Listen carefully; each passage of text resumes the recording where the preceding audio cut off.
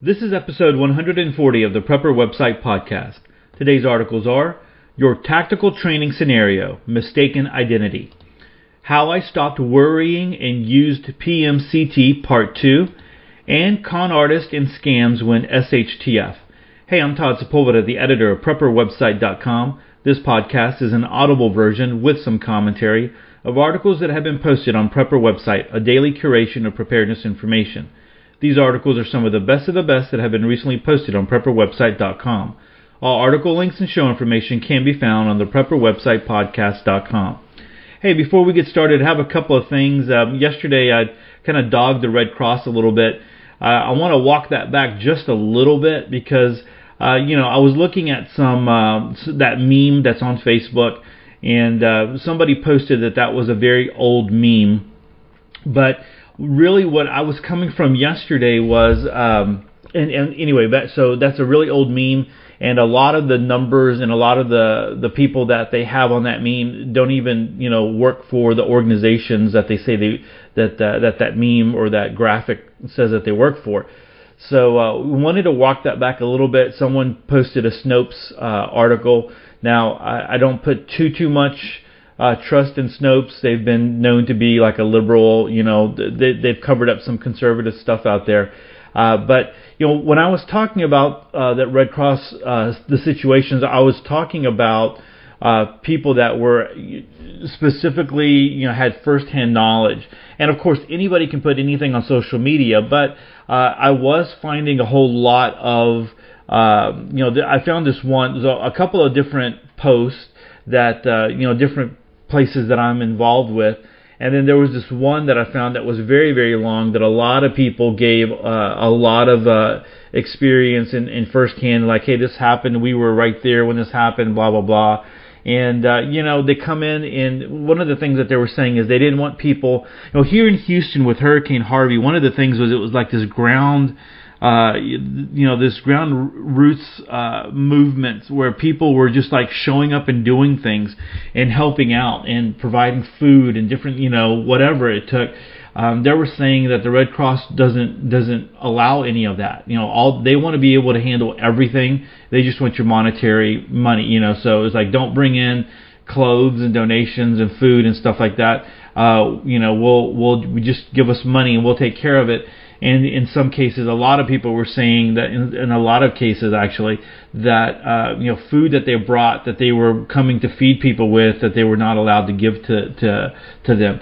And so, that's kind of where I was coming from. So I want to walk it back just a little bit, but at the same time, there's a big outcry out there as well. And so when there's a lot of smoke, there might be some fire out there. And then with any big organization, there's always a couple of yahoos who, make it bad for the whole organization. So we'll just kind of leave it at that. I wanted to bring up a couple of things. Earlier today, I got an alert on my Suspicious Observer app, and the disaster prediction app, and it was an alert that I'd never seen before. And I was like, whoa! It said that there was a CME in progress. Actually, it says alert: Earth-directed CME erupting now. And I've never seen that alert as long as I've had the app. And I even went back in the app, and I went back to like February, January, and I've never seen that specific alert. So right now, and this has happened before in the past where there are solar flares going on. I think it got up to like an M-class solar flare, but it could go X-class. And so, that's going to be the highest. And then within X-class, you have the different ranges as well, right? So, you could, tomorrow definitely is one of those times where you want to go check out Suspicious Observer and get an update on what on what he's forecasting there. One of the things that we posted in the group, in the Facebook group, was also a link to SolarHam.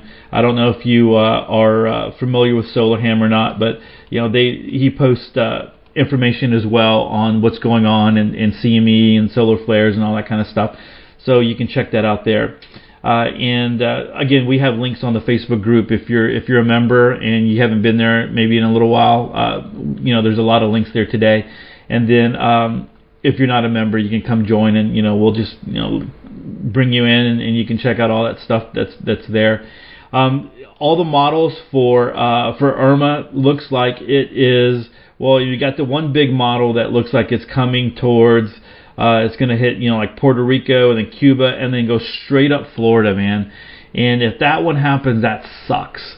So, all you people over in Florida and on the East Coast, because there's models that still have it going to Georgia. There's models that have it going into the Carolinas. I'm praying that it just turns around and goes straight. And there's models that have it going straight back out into the Atlantic, and that's what I'm praying that happens. We've got the Hurricane Harvey, all the devastation here. We've got fires in California. We got fires in Montana. All kinds of things. We don't need another natural disaster. So praying, but that's why we prep. And so make sure that you're prepping out there. Make sure you get ahead of it. If you don't have what you need, I did finish my article on Ed That Matters on my experiences with Hurricane Harvey. So I will link to that. I did go ahead and post it. I will link to that as well in the episode show notes if you want to just kind of peruse that. But if you're over there on the East Coast, be paying attention and make sure you start doing your preparations, whatever that takes. If it's charging, all your battery chargers, and it's, finding where you have things that you've stored before and you might not know where they're at, making sure your situation is handled and food situation is handled and all that good stuff. Start being a little proactive about that. All right.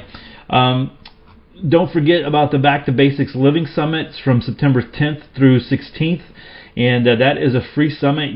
What happens is you go register, and then they will send you an email, on how to access the webinars and all that kind of stuff. Take a minute when you go to the link, scroll down, and there's a video there.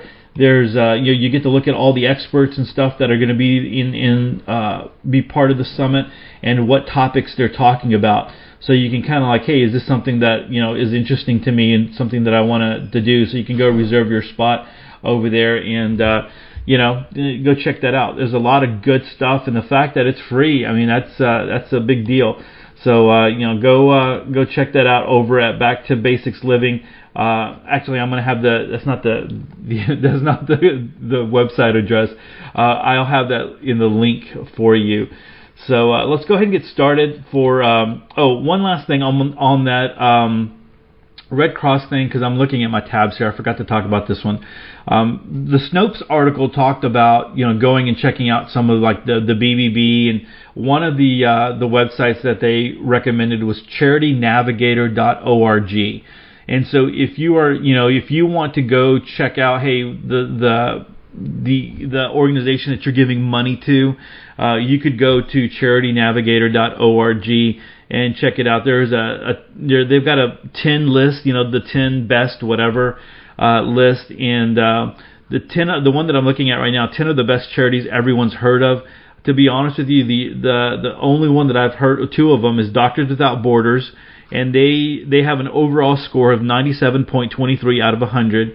And then the National Council of YMCAs of the USA has an overall score of 97.17. There's an organization called Direct Relief and MAP International that have scores of 100. So I don't really know what they do, but they're up there. So you can go do that. And again, I think that if you are interested in giving, if you could maybe find some organization. I know Samaritan's Purse was really high as well. In some of the other categories that I was looking at, really maybe some organizations that are targeting some of these smaller cities that aren't going to see as much relief as Houston does. So I know that takes money away from Houston, but those small cities are going to need it. They're really devastated. All right, so our first article comes to us from Active Response Training.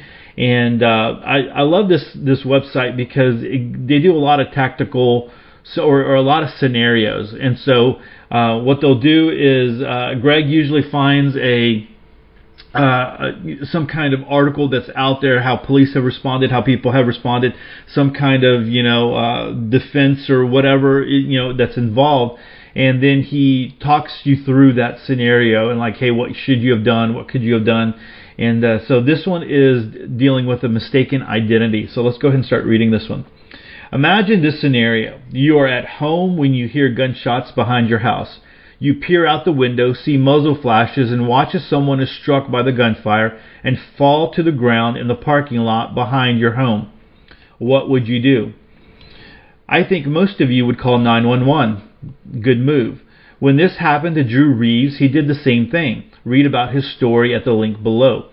After calling the police and waiting a short while to make sure the gunshots had stopped, Drew then went outside to see if he could help the victim.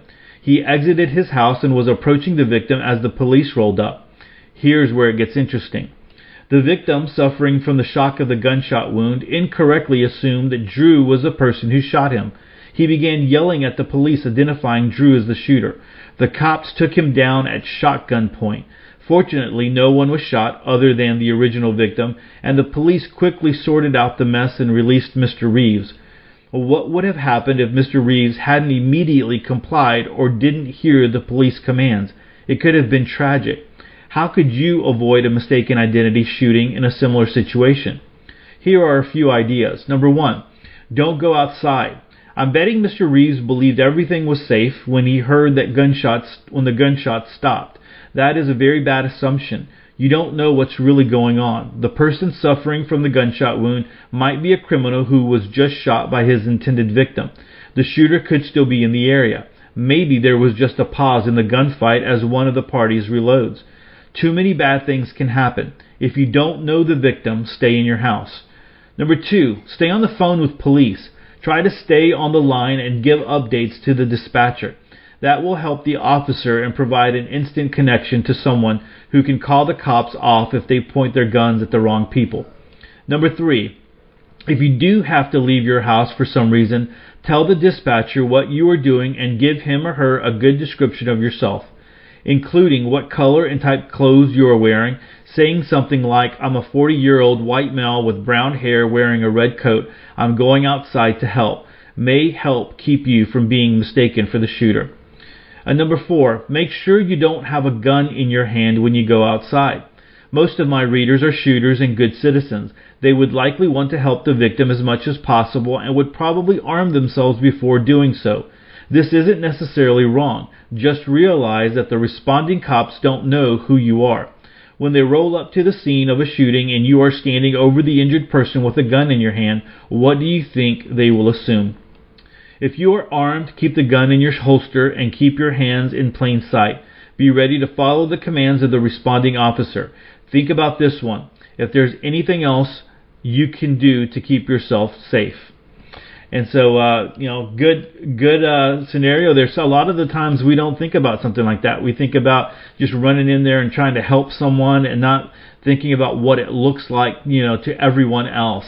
And so you have to think about those kinds of things because you have a responsibility not only to yourself for your life, but you have a responsibility to the people that you care for. If you're a husband and a father, you have a wife and kids, and you got to think about all those kinds of things. And the thing is that all these things are running through your head so fast, right? And so you got to be really smart and make good decisions, and that's why these training scenarios are good, so that you can kind of think, hey, what would I do here? So when you get to a situation, if you ever get into a situation like this or any other scenario, your mind has already processed this to a point. So you've already kind of run through it, and your mind and in your thinking, you start to go back and you start to process, do I have any kind of, in education we call it schema, is there any kind of past experience that I have that I can relate this to, right? And so if you're in that kind of scenario or you're in a situation, you can, if you've played this through in your mind and thought about it a little bit, you can, may possibly bring those things up, and it can help you. All right. So that's over at Active Response Training. You might want to go check that out, and definitely go. You might want to go read the actual story of how this happened, and the story below with Drew Reeves there. All right. So our next article comes to us from survivalblog.com. We read this first part last week, And so I did tell you that we were going to come to. Remember, it was the story of this author who just kind of got fed up with all the doom porn out there that was there, and all the things in the world coming to an end, every weekend or every month. And so he went out and spent like 83 days out in at his retreat, and just kind of get alone and try to get refocused. And so this is the second part of that article, and what helped this author, this person, not to be so doom focused and like the world's ending all the time.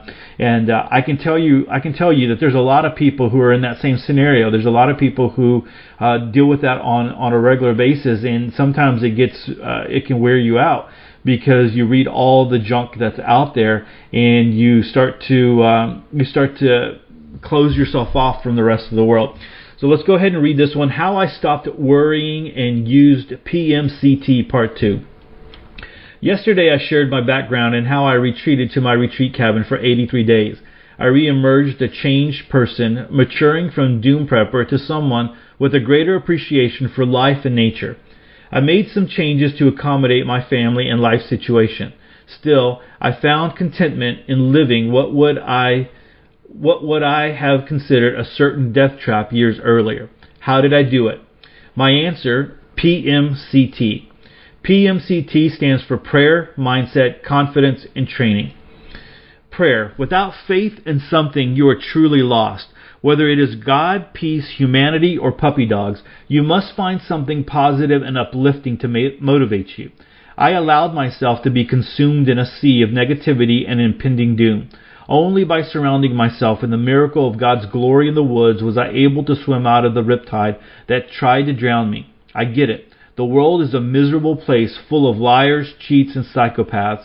It always has been. Rise above it and make your world a better place for you and your family. After all, that's why we prep. Mindset. One of the first things I did to rebuild on a solid foundation of prepping was to research actual collapse events, not the fantasy, fiction, and hypothetical, but actual accounts of survival. There are countless stories of real people who have survived the terror of societal breakdowns due to economic collapse, war, famine, and genocide. They prove some things we already know, like the importance of toilet paper, stored food, weapons, and barter, but these stories also disprove some of the most common misconceptions that run rampant in internet forums and some post-apocalyptic fiction novels. The story of Furfall during the collapse of Argentina in the 90s, Sarajevo under siege from snipers, and Venezuela today are just a few of the real-life survival stories we can learn from to improve our strategy and mindset. And so, I've talked about Furfall before, and Selco as well from Sarajevo, and dealing with that. Now, Selco's situation was pretty bad. I mean, it was a real SHTF scenario that got, when you read some of his stories, they were pretty bad there. But I totally get that. Furfall talks about that a lot. You're looking at the situations. One of the things I remember when reading his book was, if you think the economy is bad, it's really, really bad, and people are starting to starve when you don't see, dogs and you don't see cats roaming around neighborhoods anymore. It's starting to tell you that people are eating them. In Venezuela, there's some of the zoo animals have been eaten because people have gotten in there and they have eaten some of the zoo animals because they're desperate to eat something. And so it's good. Change that mindset. Don't be careful. I love prepper fiction. I love you hear me talking about a lot of those books all the time. But you do have to make sure that you come back and snap into reality, because it is easy to get caught up in that world, especially if you've been reading for a couple of days, and you're into a story, and it's easy to get caught up into that world.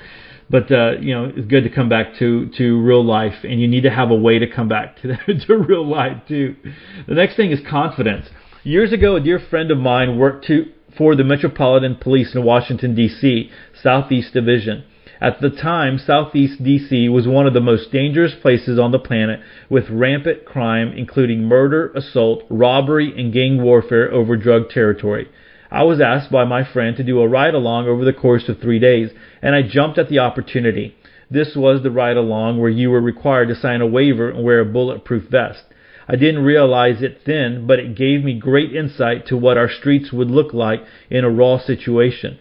The patrol car I was riding in was under constant threat from random gunfire and thrown bottles. We might as well have had a target painted on the side. I learned conflict resolution when dealing with extremely hostile people. Surveillance techniques and how the underbelly of society thinks and moves was critical to learn. I recommend everyone go to your local police or sheriff office and inquire about participating in a ride-along in one of the shadier parts of town. In a world where most people have never engaged in so much as a heated argument, this will boost your confidence if faced with potentially explosive situations. Training. Whatever you are doing now for training your mind, body, and spirit to deal with the raw world, you need to do more. Try going 1 week living on nothing but survival rations. Fast for several days. Weight train to failure. Go camping. Split wood by hand. One of the most crucial things I do, in addition to a strenuous workout regimen, is concealed carry. For years, I put off getting my CCW permit for fear of being tagged in some government website for persecution when the SHTF. Well, guess what? Chances are that you and I have already been put on some sort of list just by our Google searches or Amazon purchases. So why walk around waiting to be a victim today? If you can't discreetly carry a weapon in Kroger while surrounded by liberal soccer moms, your face and body language will give you away when the time comes when you must carry everywhere to defend your life. Exercise your freedoms, practice your concealed carry techniques and methods so that it's second nature when it becomes a matter of life or death. The bug-out bag. Like the 6 Degrees of Kevin Bacon game, it always comes back to one common item we all need more training with, the bug-out bag. My personal journey down the bug-out bag rabbit hole began with the ubiquitous Kelty Red Wing 50-liter bag for summer use, and progressed to the larger Kelty Red Wing 80 as a winter bag. The Kelty Coyote 80 is a large bag, and I was guilty of putting way too much stuff inside of its cavernous central compartment and numerous zipped pockets. It held stuff that I would probably never use and weight that I didn't need to carry. In April of 2016, I actually put this self-created monstrosity on my back and performed a test carry for 9 miles on one of the tougher sections of the Appalachian Trail in Central Virginia. After what can only be described as a near-death experience, I came to the conclusion that minimalism is good, and if we ever have a SHTF event that requires people to actually use their bug-out bags, scavenging discarded items left behind by the overzealous and out of shape will be commonplace. After that hike, the weight of my pack moved to the forefront of my concerns. I have now condensed my vehicle bob contents down to the bare essentials and have switched to the new Osprey Stratus 24 hiking backpack. I train with it every day, and it draws no strange looks as at the local park or on the street. It has been carried for hundreds of miles, and thanks to ultralight camping gear, my base weight with 10 days of food comes in at just under 20 pounds. I never intended this to be a 10 Things to Survive the Apocalypse article, but it has proved to be somewhat therapeutic for me, and I hope it will help someone no matter where they are on their path of preparedness. It is so easy in these times to be convinced that there is no hope for humanity. I continue to prep, follow current events, and train for what is at best an uncertain future. We cannot be certain of what tomorrow holds for any of us. What I am certain of is that God has placed me where He wants me at this moment, and He will put me where I need to be in the future. Thank you all, and God bless. If there must be trouble, let it be in my day, that my child may have peace. That's a quote from Thomas Paine. Good article here. I hope it does help someone who's dealing with this idea of doom porn, especially if you're new to preparedness, which I know there's a lot of you that are listening to the podcast that are new, fairly new. You got to be careful. You can't get so trapped in there that you just want to hunker down in your home and every last thing is going to freak you out. I mean, I won't lie to you. There are times, like even when I received that alert this morning, on the Suspicious Observer app that I saw, it said alert, CME in progress. I'm like, crap, come on, really? And so I'm doing a little bit of research and I'm digging in there because I don't want an Earth-directed CME to be hitting us where we are. on top of everything else that's going on. But at the same time, where this guy talks about you need some kind of faith. I mean, that's the thing that keeps me straight. I mean, that's the whole. And actually, that was, if you've ever heard my story, that's the whole reason I got into preparedness in the first place. But anyway, I wanted to just address real quick the bug out bag. The bug out bag. Yes, you should have a bug out bag. Work on a bug out. That is not your entry point into preparedness. That should not be the thing that is the most important thing for you right now. You got to think about, there was anyway, you got to think about, I mean, how many times are people grabbing their bug out bags and running off from wherever they might be? Here we are, in this big of flood situation event here in Houston, and there were people that evacuated, and yes, it would have been good if they had a bug out bag to leave. It would have been good, to have their important documents and maybe those kinds of things. A couple of changes of clothes, because I know of people that evacuated and they don't have anything and they can't get into their houses for weeks. So that would be good, but that's, it's not something that happens all the time. And in preparedness, I know that if I put a bug out bag article on Prepper website, that it's going to get a lot of hits because people are always interested in that.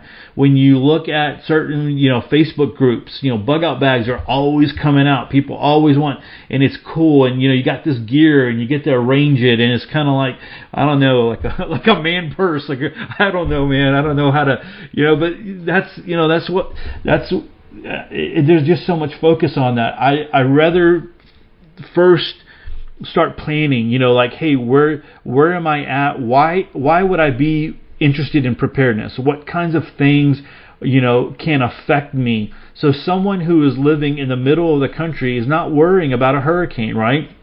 So hurricane is not on your radar, but someone who is here on the Gulf Coast, yeah, okay, so we've got hurricane, we can flood and blah, blah, blah, and all those kinds of things. Somebody up north, you're dealing with, when it's winter and you're dealing with snowstorms and blizzards and they can come on and can trap you wherever you are and those kinds of things. We don't have to deal with that at all, down here in the Gulf Coast. Sometimes on, those crazy times where we get a little bit of ice and people don't know how to drive on ice and they wreck their cars and stuff like that.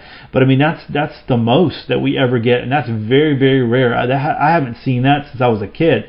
So, you really need to plan, like, hey, where am I at? What kinds of things should I be planning for? And then you start going like, hey, do I have enough food? Do I have enough water? And start building that into your preparedness. You start a bug out bag, yeah. Start putting, I would rather you, instead of looking at all the gear that everybody else is, sit down and say, what would I need if I was gone from my house for 2 or 3 days, or if I was having to go to a hotel room, if I was having to go stay with some family members, if I was having to go maybe live out of my car for 2 or 3 days, what kinds of things would I need? And can you gather those items from your house, from around your house? Do you have spare toothbrushes and toothpastes and do you have copies of your most important documents, and do you have spare this and that, and do you have lighter, and do you have those kinds of things? You have some peanut butter you can throw in there, those kinds of things. Start thinking that way. But I just see so much on the bug out bag stuff, and that really shouldn't be your first priority when you get into preparedness. It's important. I'm not poo-pooing that at all, and I'm not saying you shouldn't have it, but you should. There's some other things that you should be really thinking about first.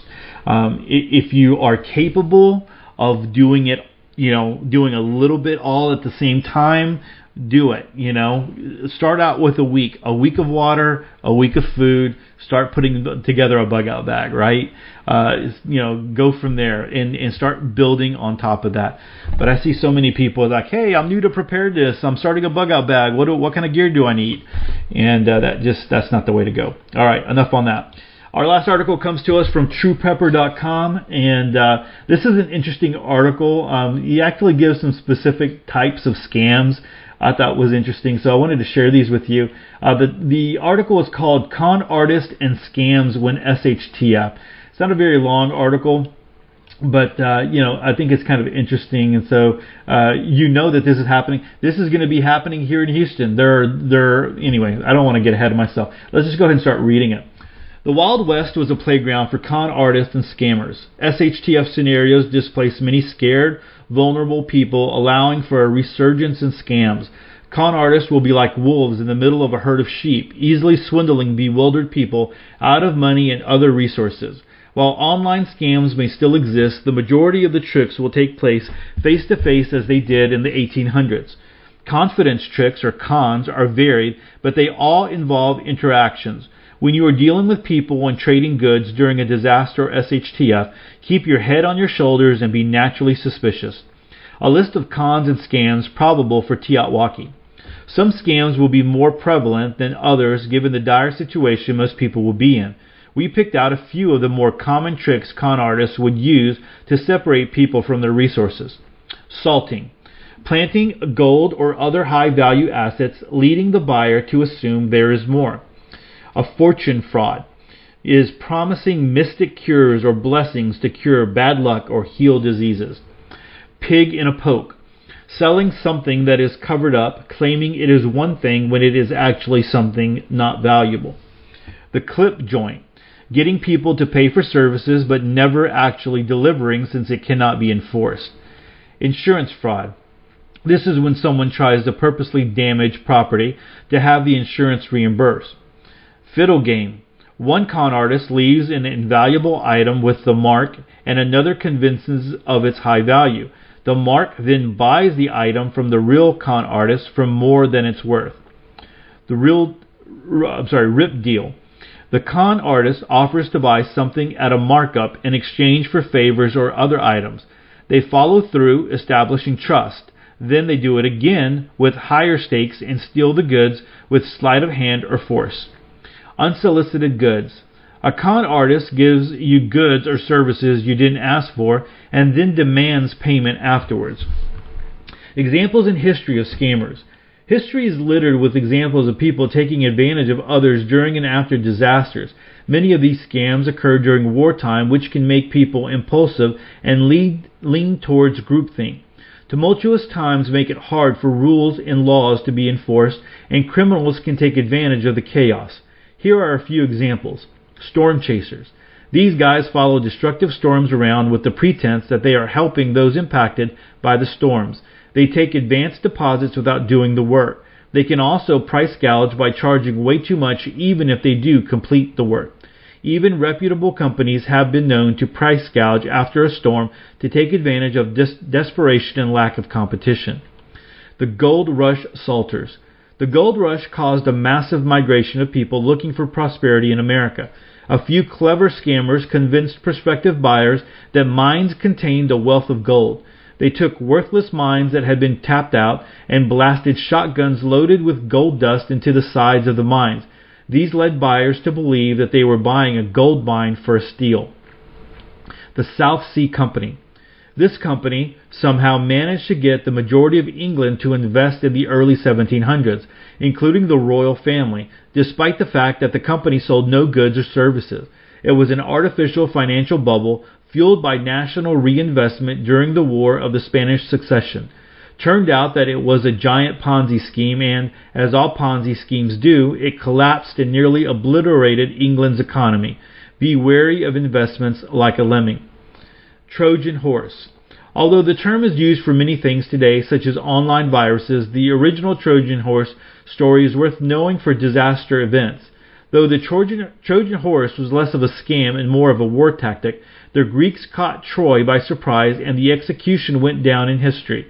Be wary of gifts and don't let pride and success let you have your guard down. Becoming a scammer when the SHTF. A few individuals and groups may relish the collapse of law and order. If you are planning on joining these ranks during a disaster, emergency, or when SHTF, I urge you to reconsider. The same absence of laws that allow scammers and con artists to run rampant also will affect the punishment afforded to those that are caught. Those that got caught stacking decks in Wild West weren't put on probation, they were shot. Besides, the moral implications of stepping on others to increase your situation in life know that the consequences of immoral behavior will be much more grave without the protection of the law. And going back, I know that I mentioned Selko here. That was one thing that he mentioned, is that after everything got settled, those people that that operated in that way, after rule of law was established, they were dealt with, and they were dealt with severely. Final word. Con artists and scammers are just a few types of criminals that will flourish when there are disasters and civil unrest. An increase in theft and harder crimes is also very likely. Compassion and caring for others is a great way to approach emergencies and disasters, but that should not keep you from being careful. Be smart about trust in who you deal with during trying times. Keep exploring, stay prepared, and be safe. So just with Hurricane Harvey and all the stuff that's going on, that's going to happen. That's going to be a pretty serious situation. There's going to be a lot of con artists. There's going to be a lot of scammers that are going around. And because people, I wrote that in my article, they believe that 20% of the people that flooded have insurance. So 80% and they're saying upwards to like 190,000 homes, maybe more, got water in them. And so, 80% of those homes, people are going to be are having to deal with it, with money out of, that they have in the bank, or that they don't have. And a lot of people are living paycheck to paycheck. People are, some people have missed a whole week of work. And so, they're going to be thinking about, can I fix up my home, or do I put food on the table? Do I pay my bills? They might even be in the situation where do I buy food, or do I pay electricity right now? And so that's one thing that I believe is going to be happening. That's going to be that long term. Right now we're in the short term, and there's a lot of love and support and caring out there. But I do think that we're going to get into that situation where people are going to be struggling financially, and there's going to be a lot of other implications on that. So definitely believe or I know that I will hear a lot of stories of people being scammed and people being taken advantage of, because they're going to be in vulnerable situations here after this hurricane and after things start to settle down a little bit. So good articles there. Go check those out. And as always, there's always links and stuff that you can go check out on all these articles. So we appreciate always webmasters allowing us to read their articles online. And so I do appreciate it when you get to go over there and check out their articles, and we link to them from the Prepper Website podcast, but we also link to them on the show notes. So if in your podcast catcher, you should be able to see those links, and you can kind of go to them if if your podcast catcher has that ability. So hey, if you get a chance, come hit me up on Facebook, Twitter, and Instagram, or come to the website and leave a comment in one of the episodes. I love to hear from listeners out there. Love to know where you're coming from. Love to know how you're listening to us, what you think of whatever article. If you have a question, sometimes I'll throw it back out there, or even post it in the Facebook group if we need to. Like, hey, what do you think about this, or has anybody heard about this, or whatever. And so love to hear any feedback that you have, and to be connected with you guys. So again, appreciate you taking the time to listen to the podcast. With that, choose to live a more self-reliant life. Choose not to be so dependent on the government, grid, or the grind. Until tomorrow, stay prepped and aware.